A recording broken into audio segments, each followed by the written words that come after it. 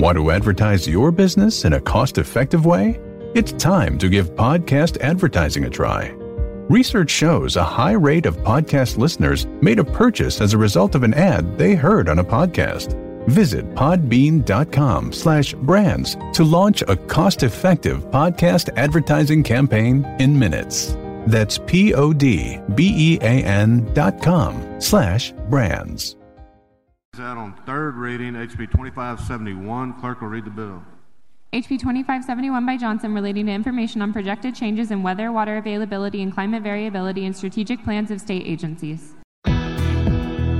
Welcome to Y'all-itics, the home of cold beer and hot takes on Texas politics. So you've been listening to a snippet of back in time, 2015, Austin State Legislature, where they were talking about something called HB 2571. 2571, most of you probably never heard of it. It sort of got buried after that legislative session, but boy, has it reared its head again in light of what we went through last week all across Texas. By now, hopefully, you have power back, but who knows how things might have been, Jason, if HB 2571 had passed. Yeah, so in this podcast, we're going to kind of give you a little legislative lesson here, kind of how the sausage is made down in Austin. But it's important because, you know, after what we all went through last week statewide with 4 million of us losing power and the almost total collapse of the Texas electric grid, people are saying, well, why didn't we know about this earlier? Well, we knew about it earlier, and our guest on this program today is going to talk about his plan from 2015 in the Texas legislature that, if it passed, might have at least set up a framework for planning around this. So just as you hear some of these terminology here in this podcast, HB is House Bill, and if you hear SB, it's Senate Bill, but House Bill 2571 was introduced in 2015, and we're going to let the author talk about it here in just a moment. He's on the line with us here, and it's a name you know. Jason, this is a name well known in Dallas, former state representative. He's not in the legislature anymore. Instead, he's now at Dallas City Hall. It's Mayor Eric Johnson. Oh, let me close my door so my kids don't come running in here and interrupt us. That'll be a viral moment. The closed door usually slows them down, but it won't stop them. Understand that. It buys us a couple of seconds. Let's go back in time here, 6 years now to 2015 to this legislative session, before you got the main office at City Hall when you were down in Austin on behalf of Dallas. You had a number of bills that session. Tell me what this one would have done if it passed. In a nutshell, it would have required several state agencies that are most potentially impacted by changes in the environment, specifically changes in temperature, changes in climate, changes in water availability, the kinds of extreme weather events like we just had. It would have required those agencies to specifically receive the state climatologist report every biennium and to make a 5-year strategic plan that takes into account the information related to extreme weather and temperature and water availability, et cetera, in their biennial strategic plans. So it would have required these agencies, including the Public Utility Commission, to essentially plan more for weather, right? Exactly.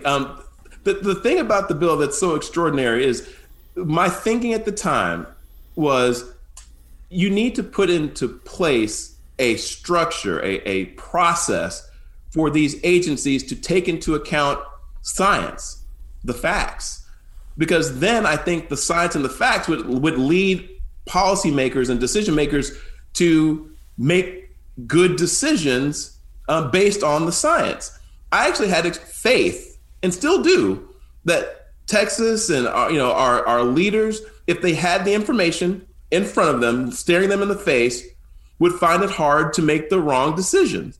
And so I just wanted the information to be forced into their hands every 2 years, and for the agencies to have to look at it and then turn around and say, in the face of evidence that the climate is becoming more unpredictable and that our winters are becoming more extreme and that events like what just happened are becoming more frequent, There are things we need to do to be able to perform our essential functions. And the PUC would have been an agency that would have had to undergo that analysis every 2 years and plan it out looking forward decades. And of course, the PUC oversees ERCOT, which is the grid operator for electricity here in Texas that everybody knows about now because of the catastrophe that occurred last week.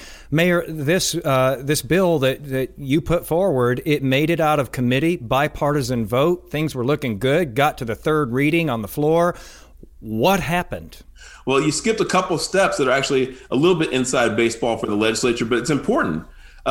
For the bill to even be brought up for a vote in committee means that it's ready to go, because chairmen typically don't bring up bills in committee for a negative vote. You'll see very few bills brought up in committee just to have them voted down. The response of the chairman in the case of a bill that the committee didn't support would be, don't bring the bill up for a vote at all. So the fact that it got a vote was a major step. The fact that it got a unanimous vote was a really big step. It was a 6-0 vote. Democrats and Republicans supported it. That sent it to the Calendars Committee, which is the graveyard, frankly, for a bunch of legislation, good and bad, every year. It's just a matter of, is your bill a high enough priority to actually make it onto the voting agenda for the House, for the full House? This bill actually made it out of calendars, which is extraordinary, a major accomplishment. It got to the floor. On second reading, which is the second time a bill has to be read, a mandatory 3 times a bill has to be read to pass, it passed on second reading. So at this point, you're talking about close to a 0 to 5% chance of a bill failing at the stage of third reading. And this bill failed on third reading through a pretty extraordinary set of circumstances that there's video that people have been sharing on social media about how that happened. But it was basically a party line vote at the 11th hour to kill that bill. And it's still one of the low moments of my legislative career, that watching that bill go down on third reading like that. All right, so we have a clip. The clip still exists of what happened in 2015 on the floor in these moments here when all of it just kind of crumbled. The whole bill just kind of fell apart as the voting on it was actually beginning. Take a listen here. Chair recognizes Mr. Johnson. Thank you, Mr. Speaker. This bill takes a climatology report from the state climatologist and gives it to certain state agencies so that they can use it in their 2-year strategic planning. Question occurs on final passage, HB 2571. Members of the record vote. Chair recognizes Mr. Simmons to speak against. So right there, right when they're about to start the vote, you hear that ding?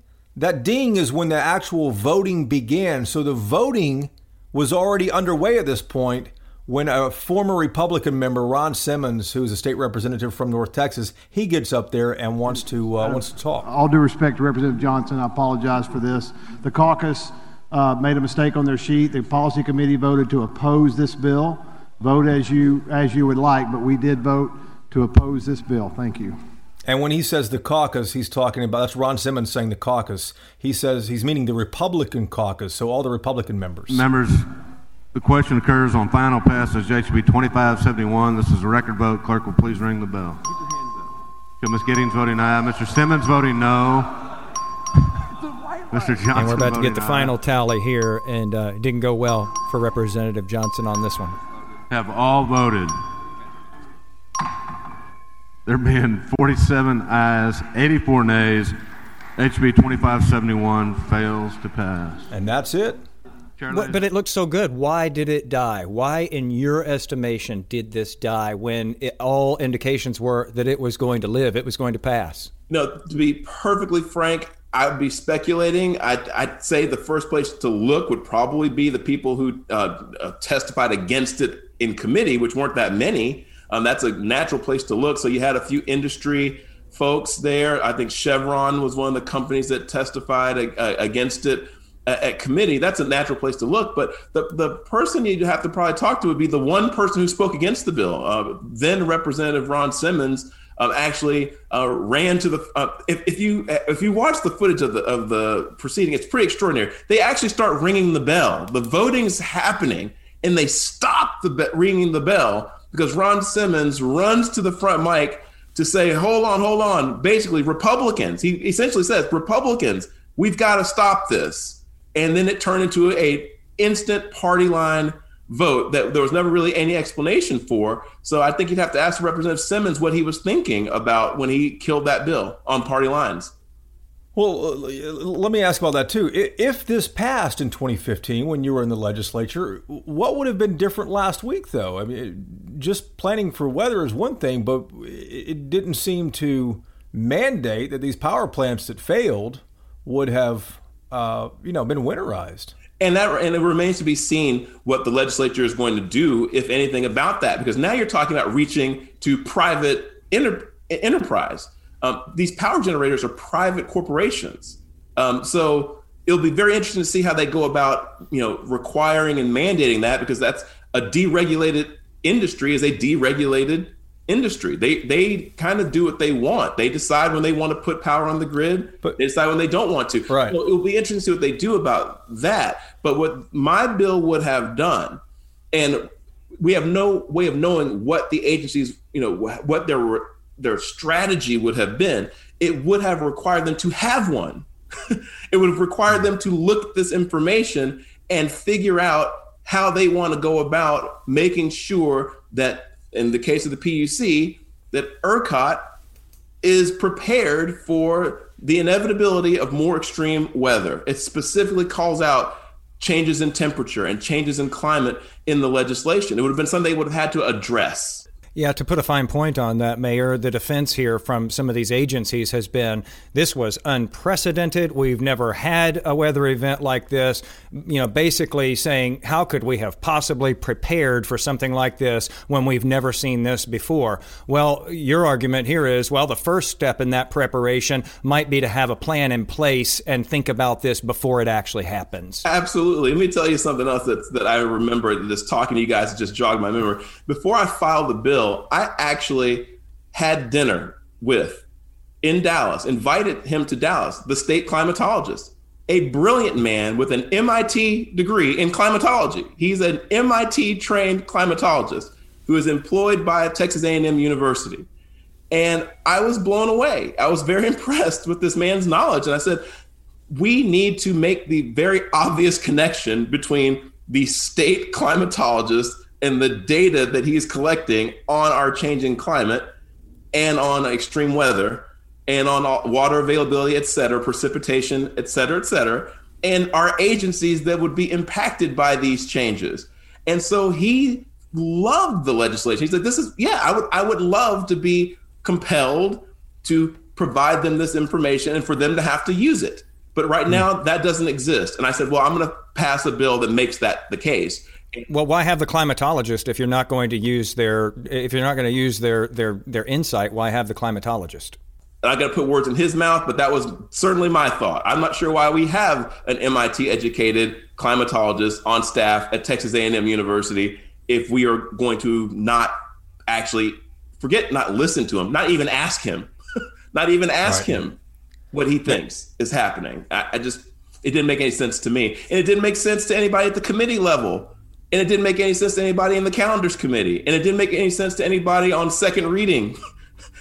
It just somehow it started to make sense on third reading, which I still don't fully understand. And for our listeners to know, third reading also, once it passes third reading, it's done with the House, then it goes to the Senate, and if it passes the Senate, then it goes to the governor for being signed into law. So third reading is the finish line for that bill. And typically a formality. Typically third reading, it's a heightened requirement for even for you to amend the legislation. If you want to even change it, you need 2/3, I think, of the House to agree to even make a change on third reading, because it's pretty much considered a fait accompli after second reading. Second reading is when you have all the debate. So the fact that it was laid out and survived the debate and passed on second reading, then on third reading, kind of out of nowhere, after the bell had started ringing to commence the vote, was just very awkward, very weird. I want to I want to take you in reverse just a little bit from that, Mayor, there in 2015. There you are. You're a representative. You've got a million things going on. The legislature only meets every 2 years. There's people in your ear. There's all kinds of issues to tackle. What made you hone in on this one? Again, because I go back to these agencies basically saying, oh, we had no way to, know that this would happen. This is unprecedented. There is some precedence, though. We have been through some really bad winter events where we've seen some things like this happen on a much smaller scale, but there were at least some red flags over the years. What was it that made you propose this in the first place when you could have chosen a million issues? We were starting to have wildfires, and we had hurricanes, and we had all kinds of things that were just starting to. It wasn't making sense to me that we were spending so much money in recovery and dealing with the aftermath of things that we could actually spend money on the front end through planning to prepare for. And so, again, people were saying, well, did the bill call for winterization? It's like, well, no, it didn't call for any of a whole laundry list of things that we could do. It called for the agencies that are responsible for this to come up with the plans that may have included winterization, which would be kind of an obvious thing, actually, to call for once you have data showing you that we're going to have more extreme winters. Mayor, considering that the state has gone through massive power outages in 2011 and now in 2021, here 10 years later, is it time for Texas to look at rejoining the national grid, or at least really doubling up on the connections we have to the national grid, so in case something happens like this, that we can plug in more power somewhere else and get some help? The answer to that question is, I am not an energy expert, so I don't know if the answer is to rejoin the grid or join the grid. I don't know that the answer is to reform ERCOT and improve our independent grid. Here's what I do know. I know that everything should be on the table given what just happened. Every single option needs to be explored. And I'm very suspicious of anyone who, before we've asked a single question or had a single hearing or done a single investigation, who will tell you they already know that certain options should not be on the table. If people are telling you before we've asked a single question or had a single data point provided to us by anyone who's in the know about what actually happened here, we still don't know what actually happened. We haven't gotten a full readout from ERCOT. We haven't gotten a full readout from Oncor. We don't know what actually happened here. We're still trying to figure that out. So anyone who's telling you with certainty that they know we absolutely should not join the national grid, that's politics. That's being political, in my opinion, and taking a position before we've actually figured out what happened. Well, Mayor, we know that when there are a lot of angry voters, that does tend to inspire some political courage, or at least what looks like political courage. We have seen this week that the state has come out and said, hey, electric providers, you have to be able to set up payment plans, even if you have rules against payment plans. Also, you can't disconnect anybody right now because of non-payment. And the state is even encouraging electric companies just not to bill people right now until this, kind of gets sorted out between the legislature, the governor, the PUC, et cetera. How confident are you that the state feels the pressure this time and is going to come up with some fixes here in the short term for consumers and longer term for the infrastructure? I spoke to the governor on the phone on Friday, and he asked me what I thought the biggest issues were facing the state right now and going forward in the aftermath of this. And one of the things I told him, top of the list is I'm worried about the price gouging. I'm worried about the spiking energy bills. And he seems to be sensitive to that as well. Everything I'm seeing and hearing from him and a bunch of our state leaders is that they seem to be sensitive to that. And they are concerned about, making sure that we don't add insult to injury.